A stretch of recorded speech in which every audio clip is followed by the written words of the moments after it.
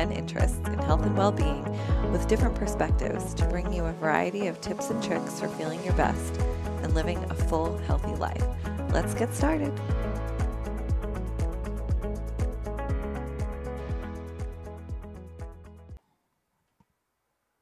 Hey everyone, Happy New Year. First podcast of the new year. I can't believe it. I can't believe it's 2022. It's so crazy.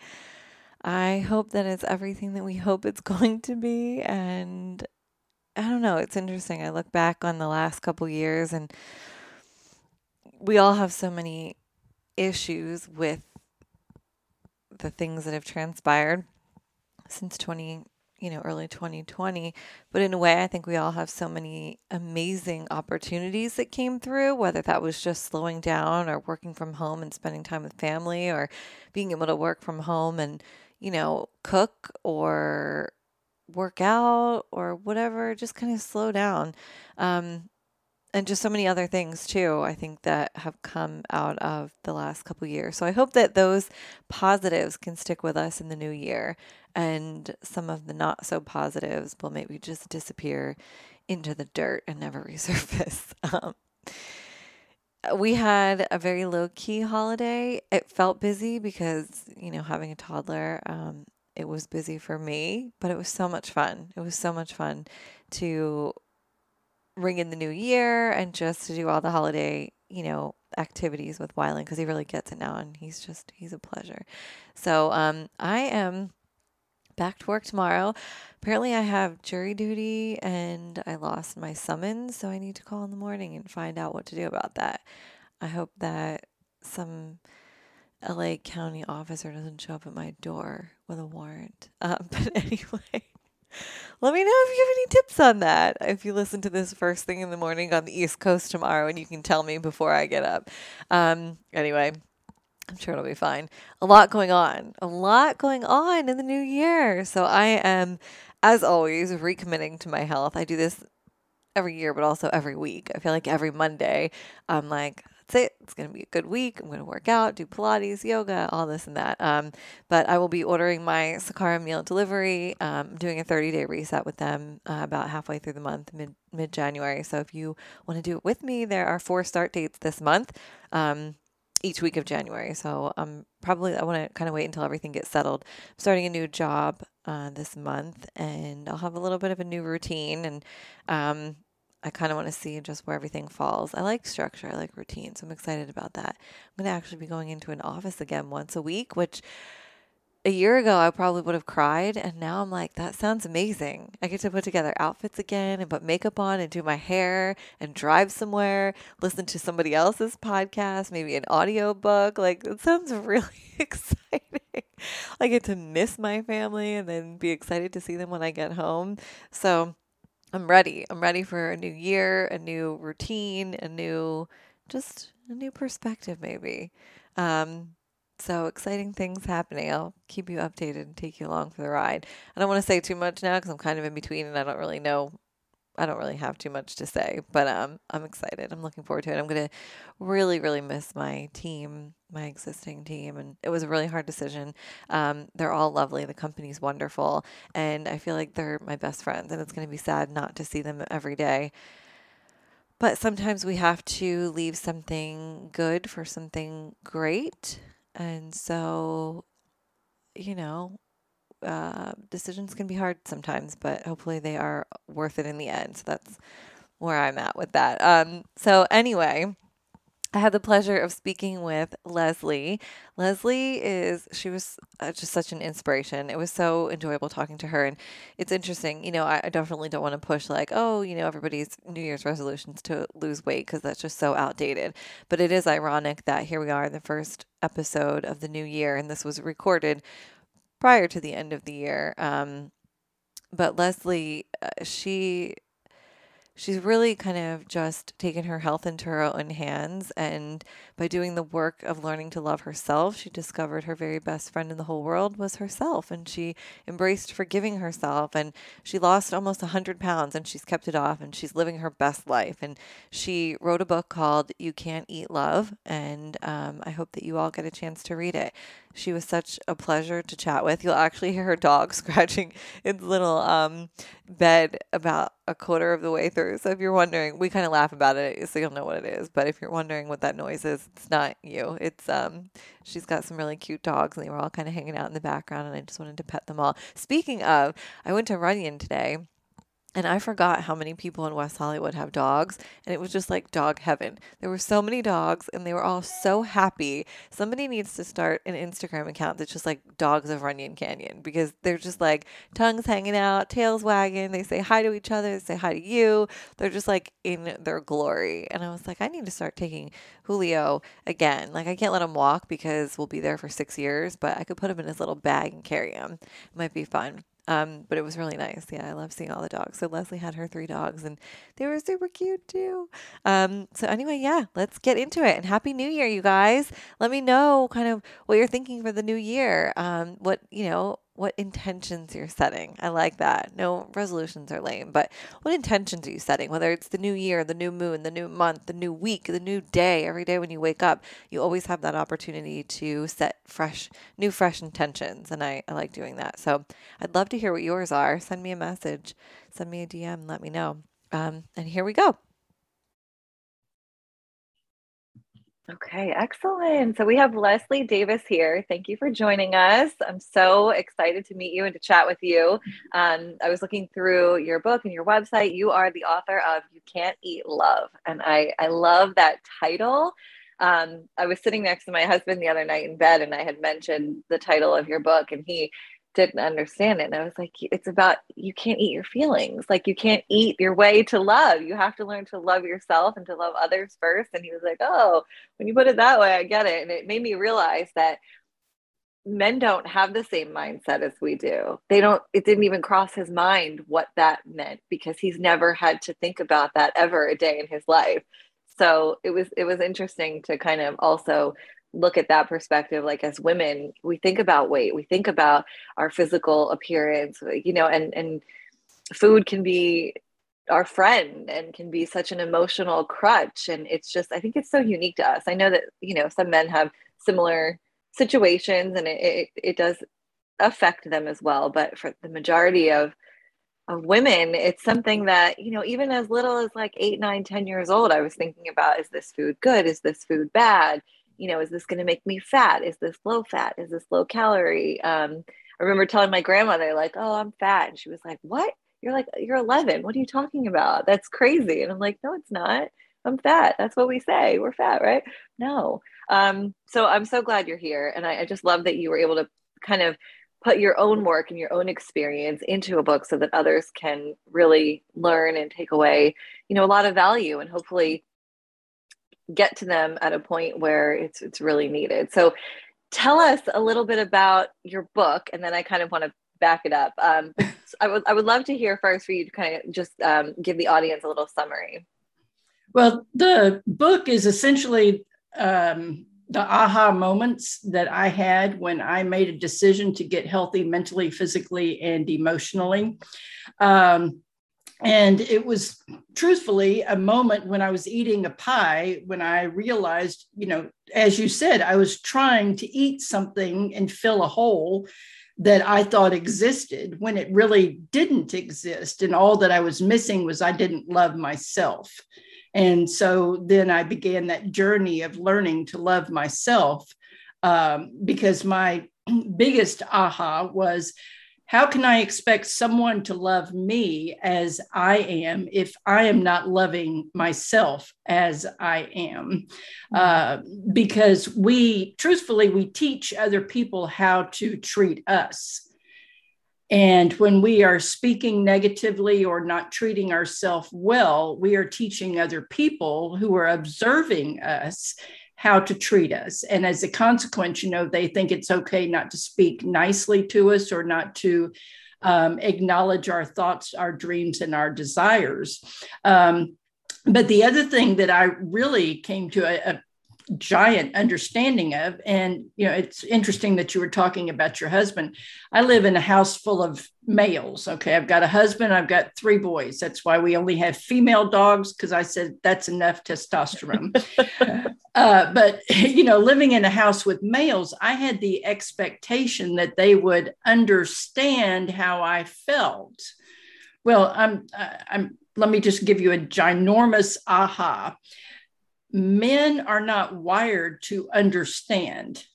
They are wired to see things as they are, and they want to fix problems. They're problem solvers. Women, females, are wired to sit around, not literally, but to look at something from all sides and to take into consideration how someone might feel about something. Now, I'm not saying all men don't feel and all men are not aware of emotions, but they've learned it. They've been taught that. So in living, in this household of males, one of the lessons that I had to learn and one of the skills I had to practice was how to verbalize my feelings in such a way that I began to get what it was that I needed. But it all circled back to learning to love myself so that I could ask for the love that I wanted and not be demonstrating, speaking ugly to myself, and then saying to somebody else, well, you don't love me because you're not doing X, Y, Z, when what they're observing is, well, I don't love myself. So, the subtitle to the book is How Learning to Love Yourself Can Change Your Relationship with Food. And what I realized was food was my drug of choice. Mm-hmm. It was my way to numb whatever pain that I felt because I did not know how to feel. I was running from the emotions, and it was much easier to kill the pain with food than it was to feel the feelings. Yeah. And I think, any drug of choice, that's really usually the motive there. How did you notice your relationships with other people change once you learned to love yourself? Because that was interesting. You were saying that, you show others how to treat you. What shifts did you notice when you began to treat yourself better? Well, other people did not like that I was putting myself and my wishes and my desires first. For example, when a conversation would come up, where do you want to go eat? And I would say, well, today I would really like to go out and eat Chinese food. And somebody would say, well, I'm not really feeling like Chinese food because whatever their excuse was. I said, well, I can hear what you're saying, but you asked me where I would like to go eat. And this is where I would like to go. And, next time we can go to where you want to go. But right now, today, you asked me where I wanted to go. And so I started getting pushback. And at first I started thinking, well, maybe I need to give in. But then I went back to, what is my intention? What is my purpose? My purpose is to learn to love myself. How am I showing myself that I am a worthwhile person? The way that I do that is I'm clear on my intentions, I'm clear on my wishes, and I'm clear on my desires. And I draw that boundary, I draw that line so that I don't allow someone to push against it when it's important to me. Now, I'm not saying that my boundaries, my lines are rigid and inflexible, but I learned that sometimes I would need to say, this is important to me. Right now, this is important to me. And I would verbalize that so that the other person would understand, and then they could make a choice. Because truthfully, I don't know if anybody else realized this, but we can only control ourselves. We cannot control anyone else. We have zero control over anyone else. None. Zone. Stop. We got a dog. Is he making his little bed comfortable? Yes. I love that. Sorry about that. No, it's okay. We love dogs. Mine's still sleeping in the bed. Well, I've got 3, the Labradoodle, and I got 3 dogs. So but, I realized I can only control me. I can only do something about me, and everybody else is in control of them. So I needed to be clear on what it was that I wanted and what I needed. And the clearer that I got, I'm not saying that it was easy, because there is pushback. Because truthfully, let's face this, and I believe you were talking about this earlier today. I feel like, we've been talking for hours because I was listening. But people around us don't like change. We don't even like change. But when we are taking control of the control that we do have, and other people start seeing that we are changing, they're like, wait a minute, hold on, hang on. I much preferred it when you like to go out to eat 5 times in a week. I much preferred it when, we could do whatever the heck it was that we would do. I much preferred it when I got to pick the TV shows all the time. I much preferred all these things, because people don't like change. First of all, we as human beings don't like change, period. But then when we impose change on someone else as a consequence of the fact that we are changing, oh my goodness, then it can get really interesting. And that's where we circle back around to, what is our intention? What was my intention? My intention was to get healthy physically, mentally, and emotionally. So as a consequence, they had to deal with whatever static they had in their life as a consequence of me changing.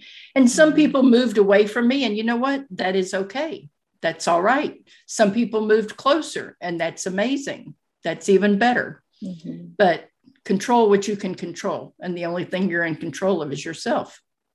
Yeah, it's so true. It's interesting how hard that is for so many of us to live.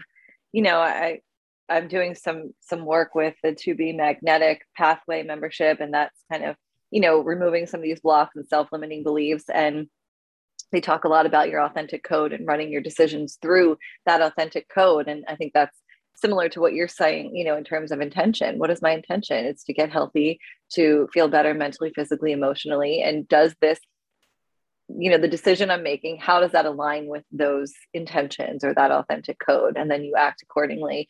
And it's not about how that affects other people. Obviously, to an extent, we don't want to put anybody in harm's way, but it's about you for once, instead of just accommodating and people pleasing, and making sure that you're living your authentic self. And it's not about the Chinese food. It's about setting that boundary and being able to, voice your opinion and feel comfortable and strong in that. So that's amazing. I want to take it back to, I always like to ask how someone's kind of upbringing, where it all started. What was your childhood like, and where did you grow up? Well, my dad's a petroleum engineer, so we moved around quite a bit. But part of the time, for approximately 5 years, we lived in Venezuela, and we lived in these camps in camps. And as a consequence, you don't have toot and tote, you don't have restaurants or anything like that. We had the country club and a bunch of houses and a school. And my mother would have to go outside of the camp to the commissary. And so she would go once every 2 weeks.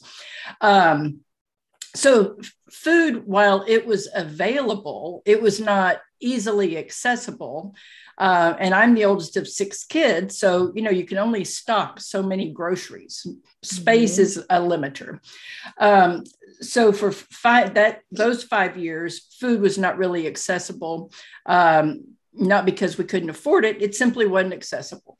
Then we moved out here to Katy, which used to be in the country, and the closest grocery store was 20 miles away. Again, no fast foods, no, corner stores or anything like that. So again, the food that was available was what was brought in. My mother went to the grocery store every 2 weeks. Again, pantry space limits what you can have.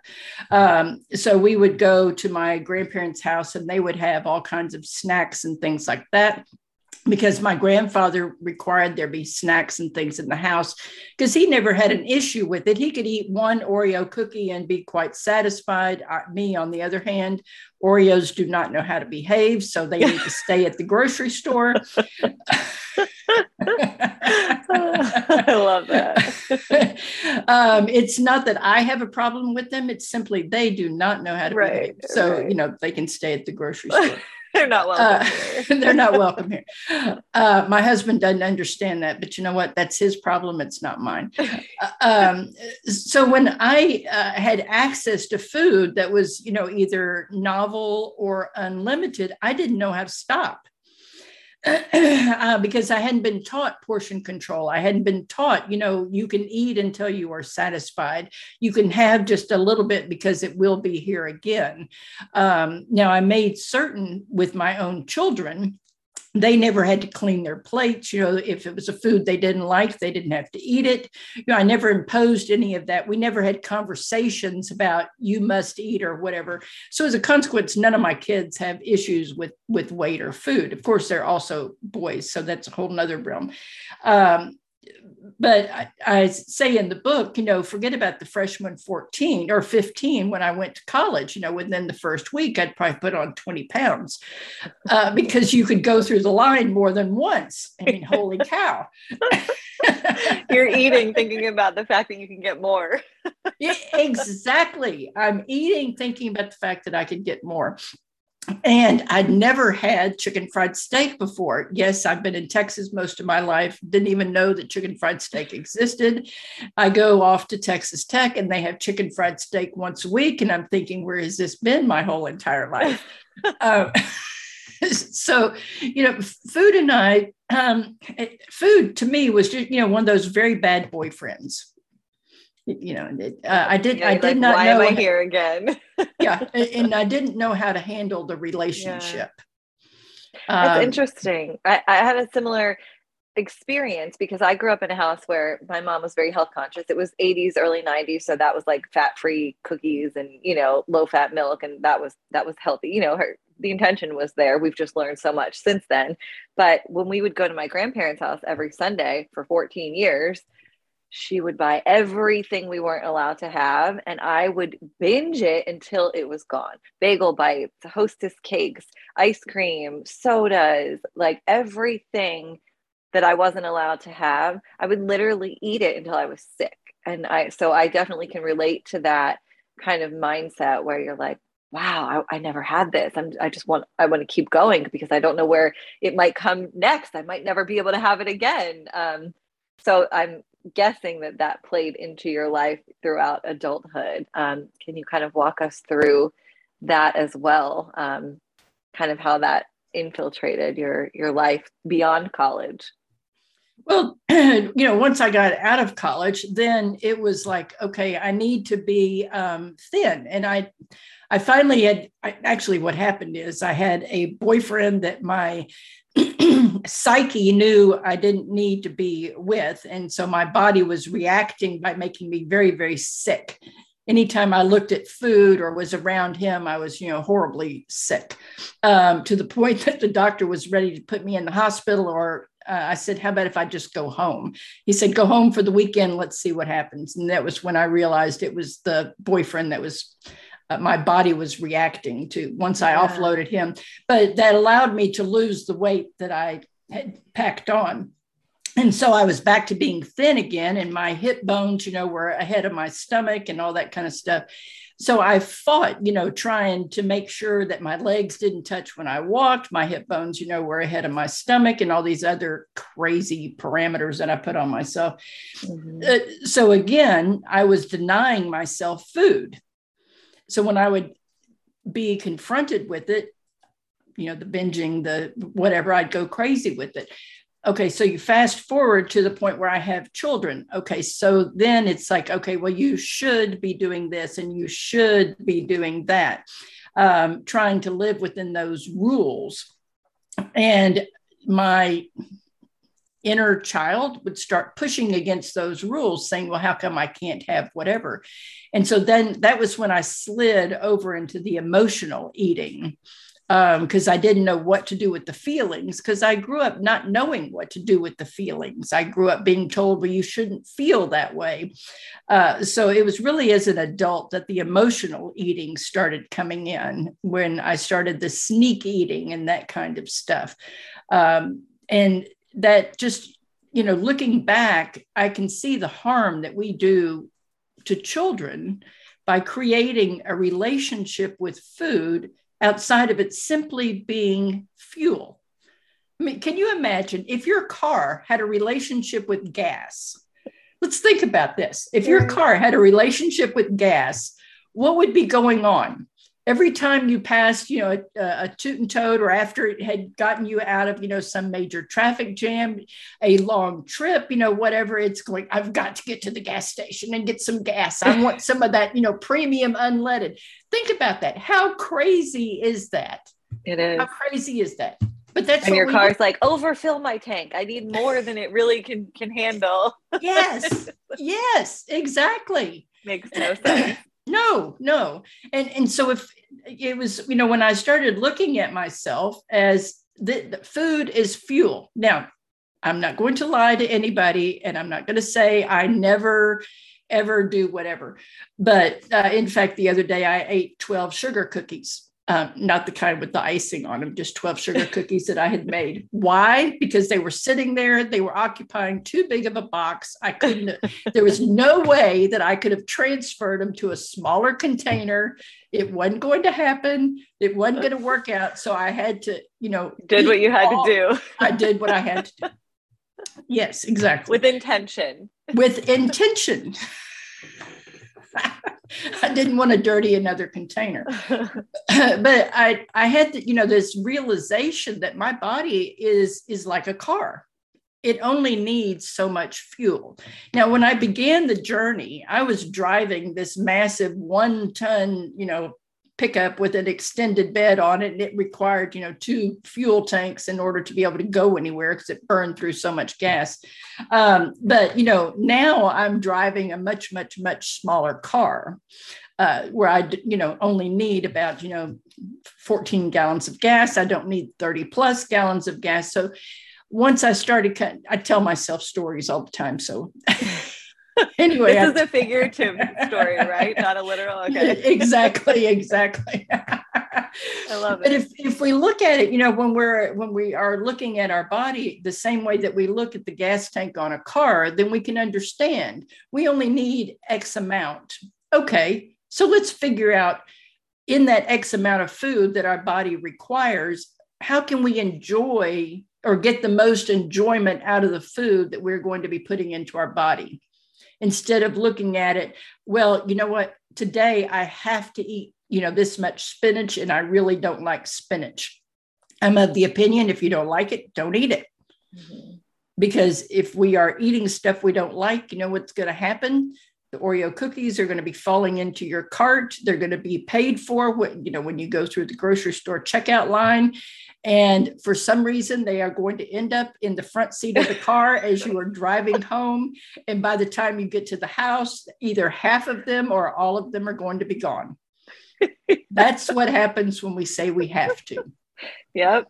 It's that whole idea of you shouldn't. And we get into this cycle of that restriction and then that binge. And it's every time. There's no exception. It happens every time. If you restrict, you're going to binge. If you tell yourself you can't have something, it's like the boyfriend, it's like the food, the Oreos. It's just, once we can kind of take a step back and recognize those cycles and those patterns and realize that nothing is changing if we're not doing anything differently, it's just going to continue. Those Oreos are going to keep following you home and keep jumping in your cart.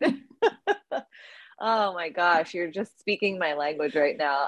This is something that I've gone, up and down, up and down, up and down, up and down. It's taken years and years. And I think this is why you and I both do this work, because we want to help other people break that cycle sooner rather than later. Because it's almost like that light bulb goes off and you're like, what? Why didn't I realize this sooner? But you're filling that emotional void. So how do you think that works, within the brain? I guess it's that reward system where if you're feeling stressed or you're feeling tired or you're overwhelmed or you have 3 kids or you have a stressful job, you've learned, I guess, over the course of the years that food can satiate that feeling temporarily, right? So I guess being able to go for that comfort, that thing that's familiar, that you can kind of just like numb out, that temporarily satisfies that need until you need to do it again, because you're not actually dealing with the stress or the work or the children. Was that kind of your experience? Yes, exactly. And then if you look at the media, and even other people will say, I'm a stress eater. Okay. Mm-hmm. Or you see in TV shows, movies, commercials, the person is sad. The person brings them, food. I mean, think about this. Somebody dies. What happens? Gallons of people show up showering you with food. Okay. Because, they're trying to take care of you. In truth, the whole thing of bringing food when somebody dies is because usually the family, way back when, the family wasn't able to provide for themselves in that moment. And so they needed an opportunity to get back up on their feet. But here today, when we've got easy access to grocery stores, that really isn't true anymore. But you end up, with gallons of food showing up instead of saying, because people don't really know how to handle somebody who is feeling. It doesn't make any difference if people are feeling sad or if they're feeling happy. Most people have no clue how to cope with someone else feeling sad or feeling happy. So they're thinking, okay, well, why aren't I feeling happy? Why am I not excited about something? What's going on in my life? Let me tell you how bad things are at my house. Instead of simply being able to celebrate them in their moment. Knowing, hoping, believing that when it's your moment, they're going to celebrate or they're going to, mourn with you. But there's the Kit Kat commercial. I can't stand this commercial. The little girl is on the other side of the bathroom door and she's apparently very sad. And the mother is on, the outside where you can see her, and she shoves a Kit Kat under the door to help the child feel better. What is that message? What is that message? When truthfully, what the child needed was probably the mother just to pick her up or sit next to her, put her arm around her and say, I can see that you're feeling sad. You want to talk about it? I can only imagine what you're feeling right now. Because let's go back to even younger than that.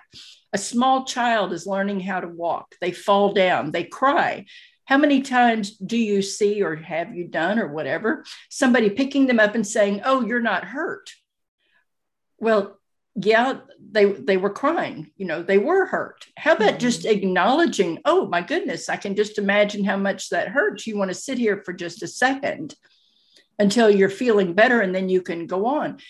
Because what I realized is it sets off this cognitive dissonance, so that we are having this feeling and then we're thinking, wait a minute, I shouldn't be feeling like this. There's that whole should word again, but this is how I feel. So now what do I do when, with this feeling, because I shouldn't be feeling it? And so it sets off this war inside of ourselves. Well, whenever we have that war going on inside of ourselves, that adrenaline starts, raising, and then we start on that hunt for something to stop the pain, to stop it. Mm-hmm. And what do we usually end up grabbing for? Our drug of choice. Mm-hmm. Yeah. And truthfully, all we need is someone to say, I can only imagine how much that hurt. Acknowledge it. It's a really good point. It's interesting, when you reference that commercial, there's still a literal wall between the two of them, but food will make everything better instead of the human connection. It's sad, marketing is a whole, that's a whole other podcast that we could go down into. But yeah, it's just such a shame. And, here's a young girl and other young girls are watching this and relating to her. And they're like, well, I felt sad before. Like, I guess all I needed was a Kit Kat, not a hug from my mom. That's really, it's a shame actually. But, at some point we can kind of recognize that and make steps in a different direction. While we're speaking of children and inner child, you created an adult coloring book as well, didn't you? Yes. I love that. I have one actually right over here. I'm going to need to get yours, but embracing that inner child is so important as an adult. Can you talk a little bit about, what is inner child? What is your inner child, and how you can really kind of rework that to change some of the patterning in your adult life, and how a coloring book, for example, doing things you did as a child, how that is important?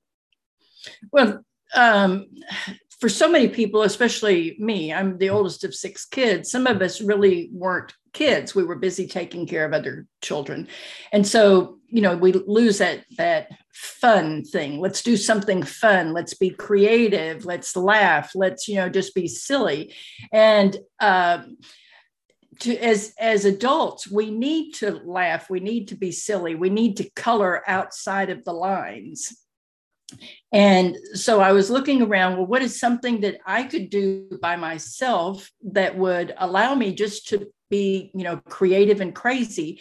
And I don't know if you ever did this, but we used to get a piece of paper and close our eyes and just take a pencil and draw until, we thought we'd covered the whole paper. And then we'd start coloring, the different little shapes and things like that. Until we finished it, we'd have, these amazing stained glass looking pieces of art. So to me, the coloring book is like that because it's very freeing and very liberating. And you don't have to color inside the lines. Nobody is telling you what color to do it, but also it can take you back as an adult. It can take you back to some happier times.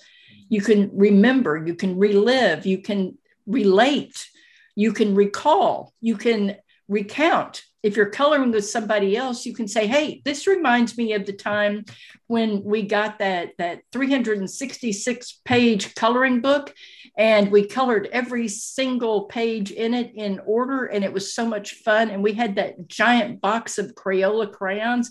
Do you remember how great it smelled when you opened that box of 64 crayons? And how fun it was to look at all those brand new crayons. I mean, it just sets off all kinds of great memories, which is amazing. And the best thing about it is not one of those things relates to food. They're simply memories. You feel good. You enjoy the moment. You can celebrate those things, which is what our brain wants. Our brain wants to be happy, but there's no food in there anywhere. Yeah. And so we can begin building relationships with something else. That's so true. Because as a kid, we hardly ever thought about, we were just playing and like, oh, coming in for dinner was such a hassle, interrupting our flow. But I find it so relaxing, like when I remember a few years ago, I was it was a stressful period during work and we had all these calls. There's so many conference calls and they were like eating my soul. So I got a coloring book and I ripped a page out for the entire team. And we would sit there on the conference calls on speaker and we would color and we would be able to like keep our cool. And in fact, other members of the company would then come and sit with us in silence and just kind of also color when they needed a break. So it was something that we used as like a stress reliever. But I think it's so important to do things. I always tell my clients, like when I coach one-on-one, I always ask them what was something they enjoyed to do as a child. Was it roller skating? Was it coloring? Was it, putting on a play? Was it doing, making tie-dye t-shirts? What was something that you liked to do as a kid? And how can you incorporate that into your adult life? Because we need that outlet. Was it, running through the park? Maybe it was gymnastics and, you can't do flips on a balance beam anymore, but how can you find a piece of that you had, as a child into your adult life? So I love that you did that. So that must have felt very nostalgic for you, creating a coloring book when you used to literally create your own as a kid, not just the coloring, but you would make yourself something to color. That's really cool. I love that. It felt really good. And I hoped, that other people would enjoy the coloring because I realized, one of the things that I wanted to do when I was growing up is I wanted to be an adult. Well, there is no roadmap for being an adult, but my image of an adult was they were serious and they didn't have a lot of fun. Yeah. Don't ask me where that came from. But, as time has gone on, I realized my image of an adult was all wrong. Adults really do need to have fun. They need to, as you said, reflect back on what it was that they enjoyed as a child and do it now to the best of their ability, because we need to laugh. We need to relax. We need to release those cares. And the best way to release the cares and the best way to help yourself, especially if you're despairing or despondent, the best way to help yourself feel better, to relieve that, is to laugh. And laughter really is the best medicine. And what is the best way to laugh? when we're having fun. Yeah. Yeah. And I feel like if we don't, we're going to go find that outlet in other things, whether it's alcohol or food or toxic relationships. You're going to find the outlet whether you want to or not. So, it's important to make sure it's the right outlet for you, because those feelings aren't going to go away. Exactly. Yeah. Because feelings are going to come out. They are going to come out. I love that. I love that. I want to get into my coloring book later today. So in your book, as you were writing your book, you talked about kind of having that aha moment, looking in the mirror and just not being happy with what you saw. What did that feel like? What did you see? Because what you see is clearly different than what your children see or your husband saw. But to you, that had such an impact, and it was the catalyst to making change. What did you see that day? I saw disappointment that my mother and my grandmother and all these people would be disappointed that I had let myself get into this state. But more importantly, I was disappointed in myself that I had allowed the real Leslie to get so buried under the weight of everybody else's dreams and desires that I was unrecognizable. I mean, I didn't even my own smile. Wow. And so it was very, very sad because I was responsible for the mess. So you took accountability that day. I did.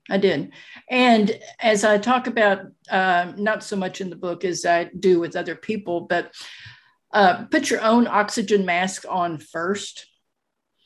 Because when you're on the plane and that plane loses pressure, you've got 30 seconds. And if you're busy putting other people's oxygen masks on, you're going to be laid out in the aisle.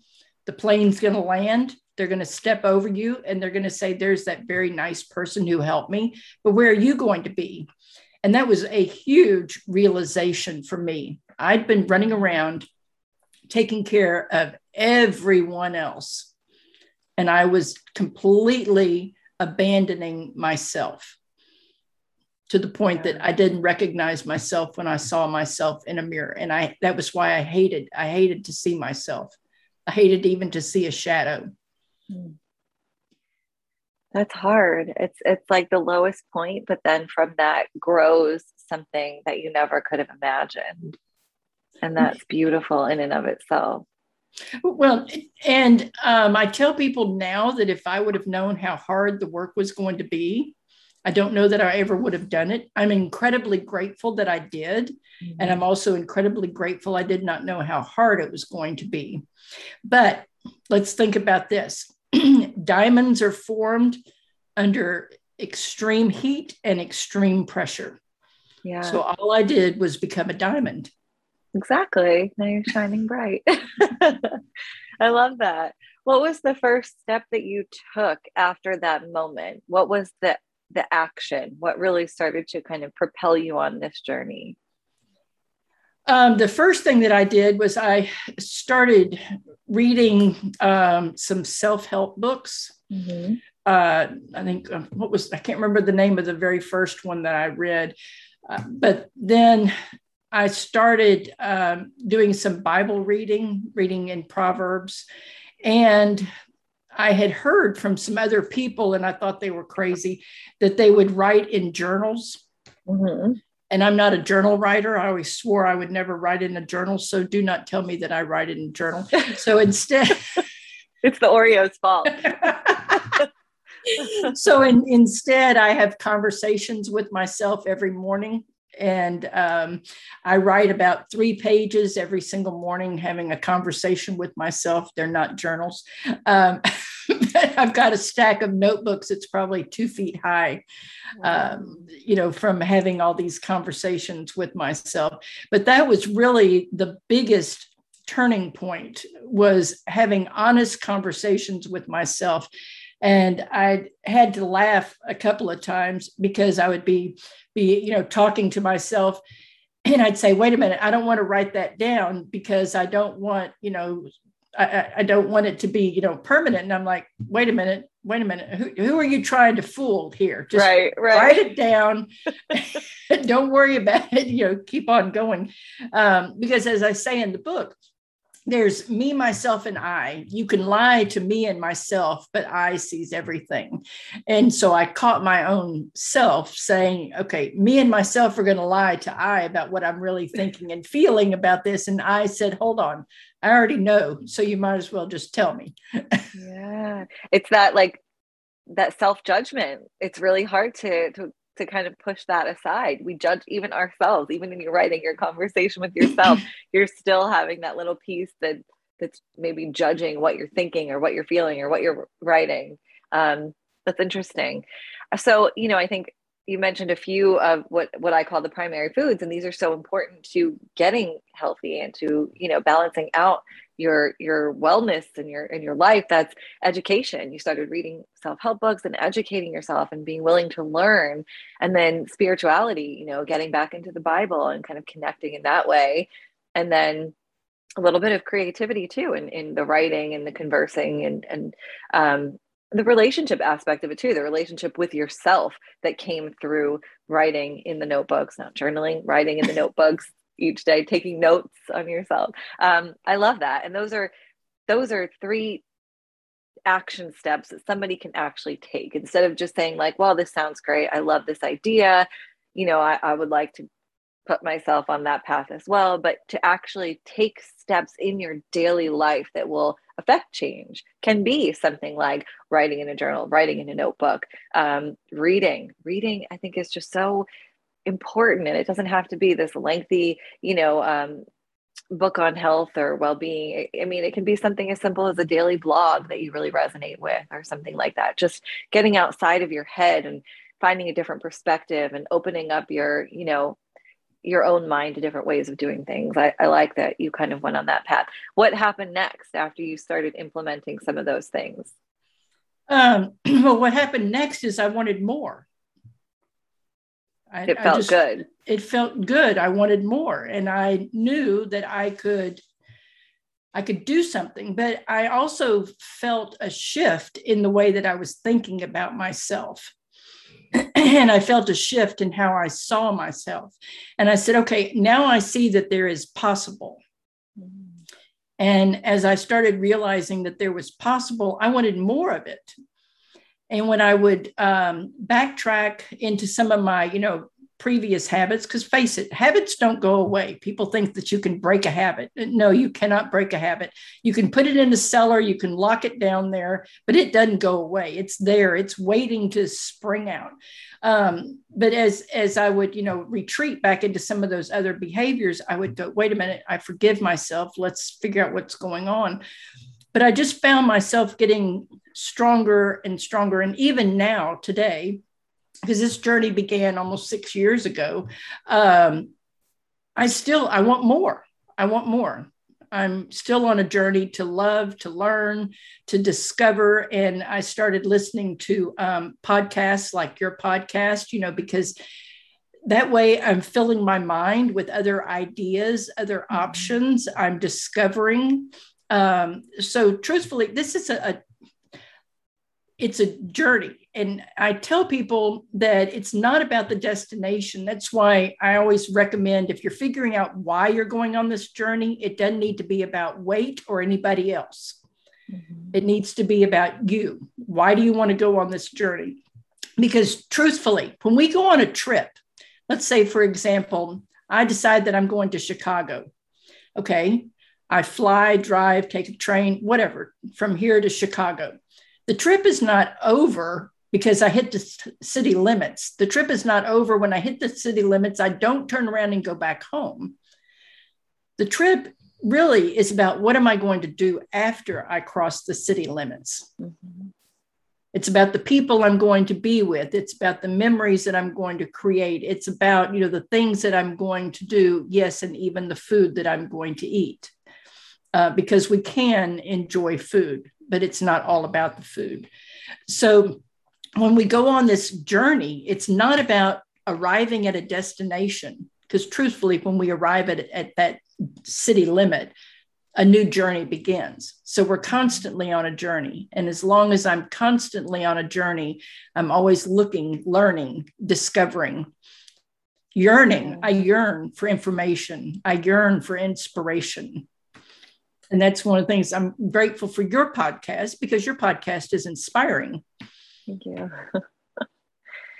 I like your metaphors. It's so true, because once you land, then you have new experiences in that new city. And then you have the experience that that you get from the trip back home. And then from the weeks, that come after that, with now the experience that you have behind you of that trip, and the relationships and the food that you ate and the places you visited. So you're right. That is such a great way to look at life, is that it's not when I get to here, when I lose this weight, or when I can run 10 miles, or when this will happen. It's now. It's always now. It's now tomorrow. It's now a month from now. It's always just about living in that moment and cultivating those new experiences with no end game in mind, because there isn't one, hopefully, right? Well, the game is over, right. The day that we take our last breath. Right. And who wants to look back and think like, oh, I wish I had done these things, or not eaten that burger. How did your eating and kind of physical movement change once you started to speak to yourself differently and to, love yourself a little bit more? How did your physical health change? Well, I lost all the aches and pains. My knees didn't hurt. My feet didn't hurt. My back didn't hurt. And then I was moving more instead of being afraid to walk or finding walking, to be boring. I now park at the back of parking lots. It drives my husband crazy. How come you're parking so far away? I do that too. And I began to challenge myself, but really and truly where the real challenge came in was I decided I didn't want to look like Jabba the Hutt. So I started working out with weights because I lost almost 100 pounds. Oh, and wow. As I, went on the working out with weights journey, I, accomplished that, got to the weight that I wanted to get to. And I told the trainer, I said, I'd really like to take up deadlifting. And she was like, okay, fine, great. Because she had commented that I needed to start building muscle because I leaned out, as lean as I could get. So anyway, long story short, I now on Mondays do deadlifting with the trainer, and I'm up to 225 pounds. And I do not weigh 225 pounds, and I can bench press 85 pounds. And then the other days of the week that I go to the gym, I'm working on, improving my muscle strength so that I can do the deadlifting. But the benefit to that is I am 64 years old, and I wanted to rearrange some furniture in my house because my youngest son moved out, and I needed to swap some bedrooms around. And we're talking beds, dressers, the whole 9 yards. I moved 3 rooms of furniture all by myself. Wow, that's amazing. In a weekend. Oh my goodness. And when I had moved those same 3 rooms of furniture 6 years ago, I had to get somebody to help me. Impressive. So you could literally see the progress that you've made because you were able to do the same thing, but by yourself. Yeah. That's awesome. So now I know, that whatever I demand or whatever requirement I put on my body, I can do it. I can do it. I'm not sitting there on the sideline watching somebody else live their life. I'm living my life. Yeah. What do you wish you had known 10 years ago that you know now? I wish that I would have known that my job was not as important as my life because I sacrificed myself on the altar of somebody else's company. And I wish that I would have known I need to put my oxygen mask on first, because putting everybody else's on is going to leave me laid out in the aisle. That's a really good one. We are not our career. We are not our jobs. It's so easy to identify so strongly with our roles in the professional world. And at the end of the day, that shouldn't be the priority. I shouldn't say shouldn't. For some people, perhaps it is. But yeah, you're right. I mean, there has to be that balance where, you take care of yourself as much as you take care of, again, other people. I love that. That's a really good tip. I've learned that as well. I used to throw myself into work and all it did was get me 30 pounds overweight, really stressed out, drinking too much, and had to, quit and move across the country to figure that out. So that's a good one. If anyone can kind of make that shift now. Yeah. But that goes back to not loving myself, because I was looking for something on the outside that I was lacking on the inside, and what I was lacking was not loving myself. So I was looking on, for that affirmation from my job. And that's why I said I sacrificed myself on the altar of a business that really didn't care. Yeah. You kind of need that validation almost in a way, which is unnecessary. No. What would be your number one kind of takeaway for someone who's like, all right, this is it. I'm listening to this podcast. It was perfect timing. And this must be, happening for a reason. I'm going to make a change today.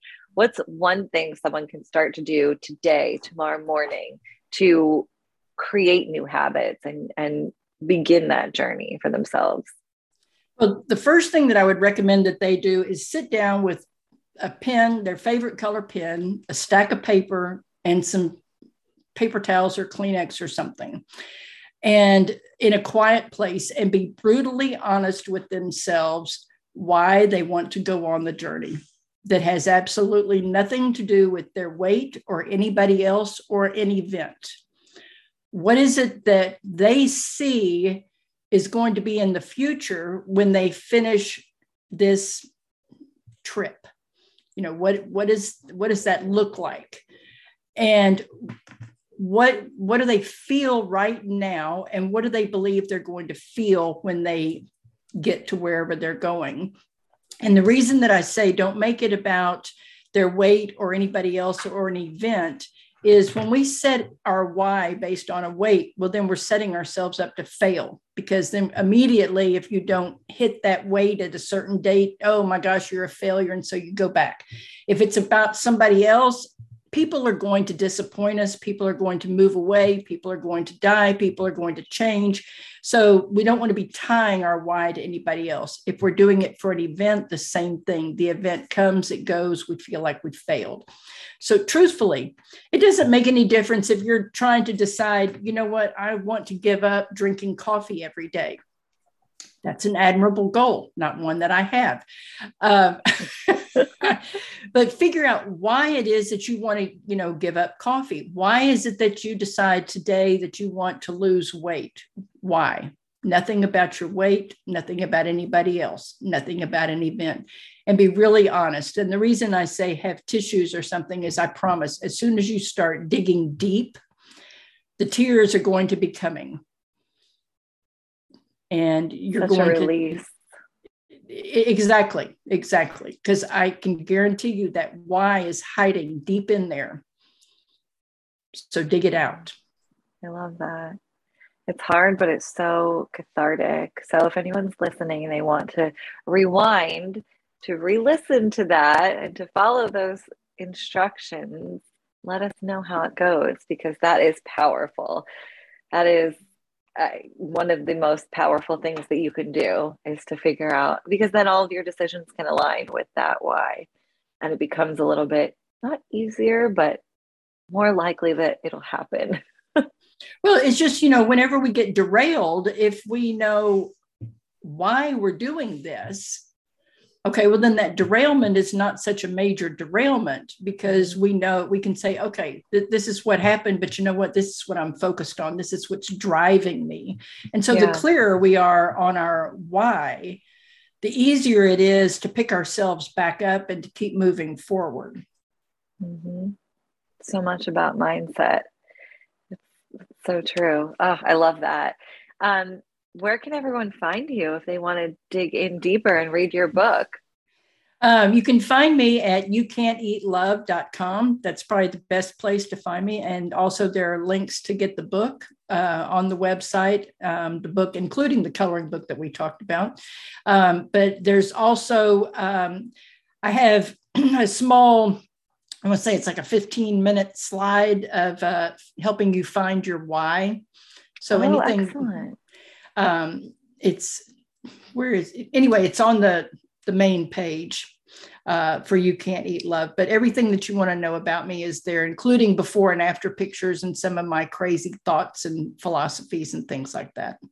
I love that. So everyone can start today by going and getting into the why piece of their journey. And then they can get the book and the coloring book to keep helping them on that path. I love that. Thank you so much. This was such a pleasure. Thank you so much for being here and for sharing your story and being vulnerable and open and, providing that insight to others who I have no doubt will benefit from it. Well, thank you so much for having me. I've quite enjoyed it. You're welcome. Thanks for listening, and I hope you enjoyed the show. Be sure to rate and review, and also follow along on Instagram at holistic.w.kristen, and I will see you soon.